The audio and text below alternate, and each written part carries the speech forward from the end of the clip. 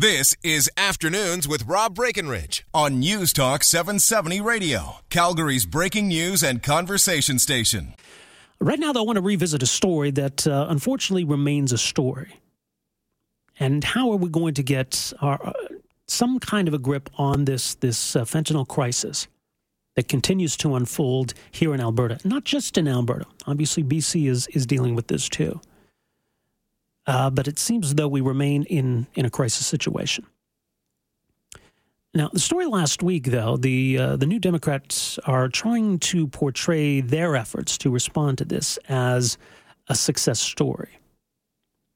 These naloxone kits have been widely dispensed now. In fact, they've nearly tripled the amount of those kits that have been made available because of the changes that you don't need a prescription. Those kits can help offset a fentanyl overdose and save lives. So that's good. But at the same time, the number of overdose deaths continue to go up. So we're obviously not getting a handle on this. And we shouldn't pretend at all that this crisis is over or anything close to that. Joining us for more, Dr. Hakik Virani joins us. He's a public health and preventative medicine and addiction specialist at the University of Alberta. He's a clinical assistant professor there as well. Dr. Virani, great to have you with us here. Welcome to the program. Hey, good afternoon.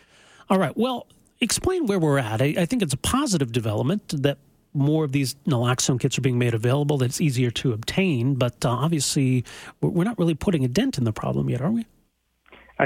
I think, your characterization of the situation as obviously not better is about as good as I could do myself. I mean, it's terrific that we've seen almost a tripling of the weekly take-home naloxone kit distribution compared to before May of last year. That's fantastic. And we do know that it's saving lives. But here's the math. You've got an increased number of reversed overdoses with naloxone kits, and you've got an increased number of fatal overdoses. So that amounts to an increased number of total overdoses. You're quite right. Obviously, the problem is not getting better. I mean, we cannot rest on our laurels that naloxone kit distribution has expanded. We've not done anything with respect to treatment, nothing that's made a dent in the problem. Well, and why isn't it then? If we're making this life-saving kit available that we can prevent overdose deaths, why aren't we seeing a reduction then in the number of fatal overdoses? Well, we're seeing a reduction in what we otherwise would have seen, right? So this year in the first 6 months, we saw at least 153 fatal overdoses involving fentanyl, which is about 10% more than the clip last year. Mm-hmm. We would have seen even more than that if not for naloxone. Here's the thing, though. Naloxone does not treat addiction. As an example, I saw a fellow on Thursday afternoon who presented for treatment, finally getting a spot for medication-assisted therapy after his 7th overdose. So, when you save a life in somebody who's overdosed on fentanyl or another opioid, they go through withdrawal, they leave the hospital, and they relapse, which is what's expected in an addiction to opioids. And when they relapse, the likelihood of overdose is about the same as it was before, if not greater. So we're going to continue to see increased numbers of both non-fatal and fatal overdoses if we don't address this in the way that experts have been calling for a couple of years now.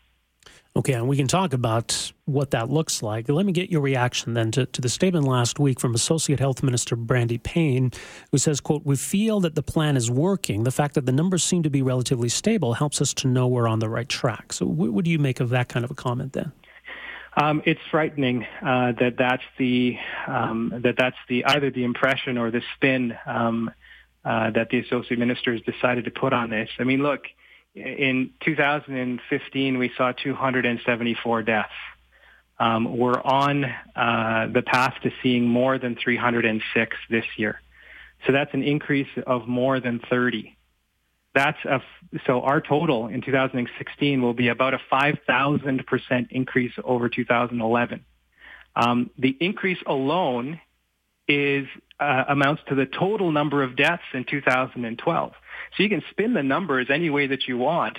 This is a bad situation.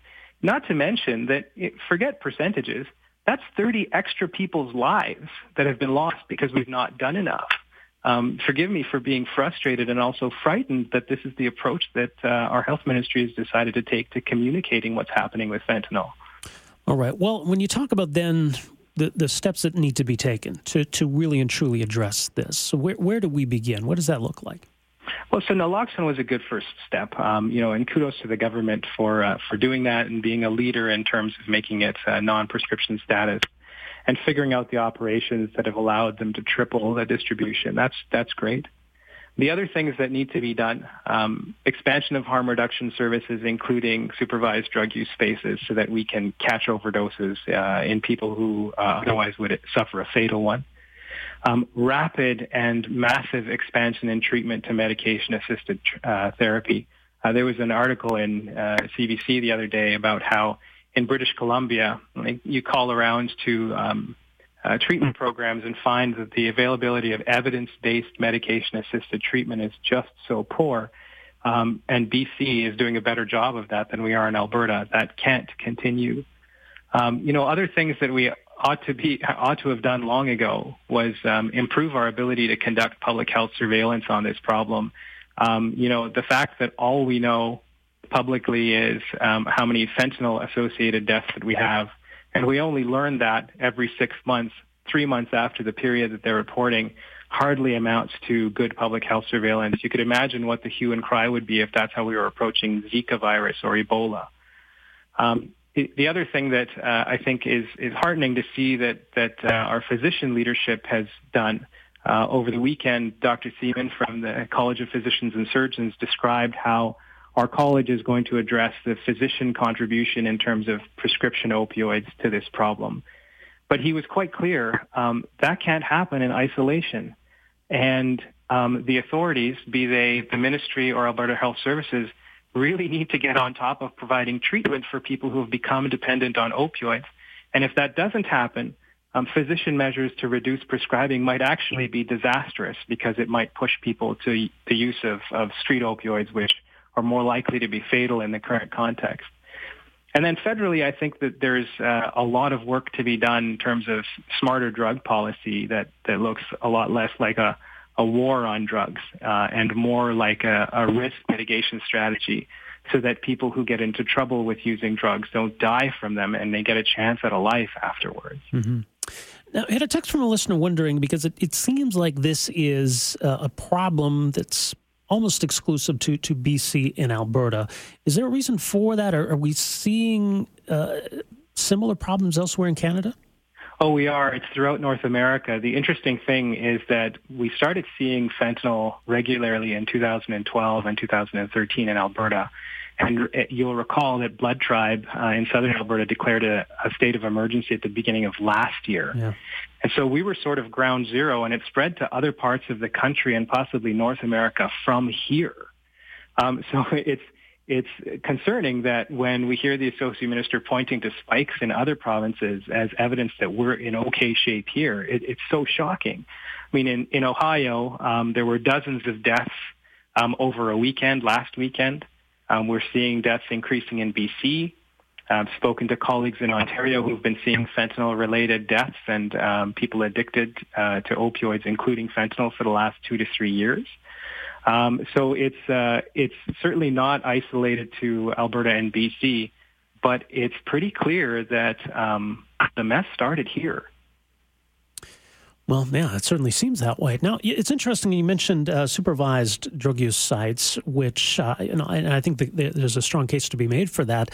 Problem is, with the crisis we're facing now and the requirements that, there be extensive consultation before Ottawa ultimately approves that kind of a facility, then we'd be talking about a few years out, wouldn't we? You're talking about a few years out, unfortunately, and several binders of consultation work that weren't required before the previous federal government passed Bill C-2. And at the time that Bill C-2 was being discussed, our current federal government, when they were in opposition, did not support it. And yet here we are, almost several months after we've had a new government, and that bill has yet to be repealed. And that's a real tragedy. We know that supervised drug use spaces could have saved lives in Alberta and elsewhere in the country. There are several proposals waiting to be approved. We have a supportive mayor here in Edmonton, and in fact, over the weekend, our College of Physicians and Surgeons also was very clear that they endorsed this as good evidence-based public health practice. And yet, when our provincial government describes harm reduction programming, that conversation is limited to naloxone. We need to go much, much further than that to protect human life. When you look at Inside, though, in the downtown east side, that's where you have a problem that's really concentrated in a relatively small area. I think what we've seen in Alberta is just how spread out this problem is. That where would we even put this kind of a facility? You know, we've got some really bright minds at the University of Alberta and in some of our non-governmental organizations working on this exact issue, and they've got some creative ideas of how to integrate this with healthcare services in a way that really has a limited negative impact on communities and a huge upside in terms of protecting human life, as well as providing an entry point for folks who are struggling with drug use into more definitive treatment when they feel ready. So, you know, there's the geographic distribution of these, which is a consideration, but integrating this as part of just the way that we do healthcare for people who have a chronic condition that's disordered substance use, it's really the evidence-based and compassionate way that we should be providing healthcare. And in the meantime, this isn't going away anytime soon. It doesn't look that way. I mean, not if we're unwilling to do extraordinary things, because our ordinary measures are clearly not working and they will not work. One of the conversations that unfortunately is stumped by our present provincial government, it's been going on for quite some time. In question period several months ago, the Wild Rose had demanded a satisfactory answer to the question of why have we not declared a public health emergency. And last week, Dr. Swan of the Alberta Liberals was asking the same question. And I don't have an answer to that question for anybody asks me. We're in a situation where the burden from this health hazard of fentanyl is so much greater than what we're used to. And the magnitude of that burden is 10 times in terms of deaths, the number of deaths from influenza. If we ever had an infectious disease that caused that amount of death, you could bet that public health would be clamoring to declare a state of emergency and moving resources around to protect public health. And here we have really, really simple interventions that we know work to reduce overdose death. And if we had resources to deploy those, they're not expensive per person who uses them. And it requires that the government has special authorities to move around pieces within our health system to make sure that those things get done. And the other thing that we had talked about is public health surveillance and the importance of collecting information from multiple sources to characterize this problem. Health doesn't have authority over, folks like Justice, where the medical examiner's office sits.